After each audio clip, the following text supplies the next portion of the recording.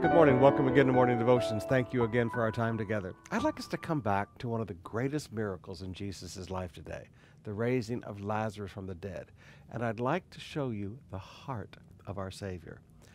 In John chapter 11, beginning with verse 32, "Now when Mary came to where Jesus was and saw him, she fell at his feet, saying to him, 'Lord, if you had been here, my brother would not have died.' When Jesus saw her weeping, and the Jews who had come out with her also weeping, he was deeply moved in his spirit and greatly troubled. And he said, 'Where have you laid him?' They said to him, 'Lord, come and see.' Jesus wept. So the Jews said, 'See how he loved him.'" Now, brothers and sisters, I want you to notice something here. Jesus was not weeping in grief. Now, that's what people often say, but there was no grief in Jesus' heart. He knew he was about to raise Lazarus from the dead. He knew exactly what had been going on since the beginning of this whole event. He said, this whole thing has happened for the glory of God. So the cause of Jesus' tears was not grief, was not sorrow at Lazarus' death.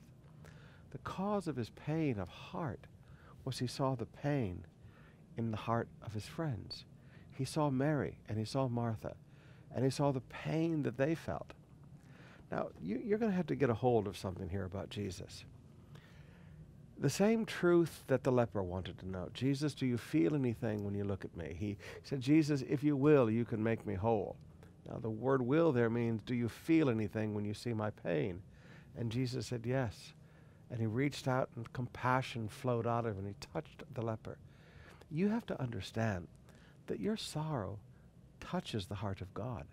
Jesus is not a detached Savior watching us someplace from a distance. Jesus is part of your life. Jesus feels your hurt. Jesus feels your pain. So I want you just to understand here today, the tears of Jesus were not grief, his own personal grief over Lazarus' death.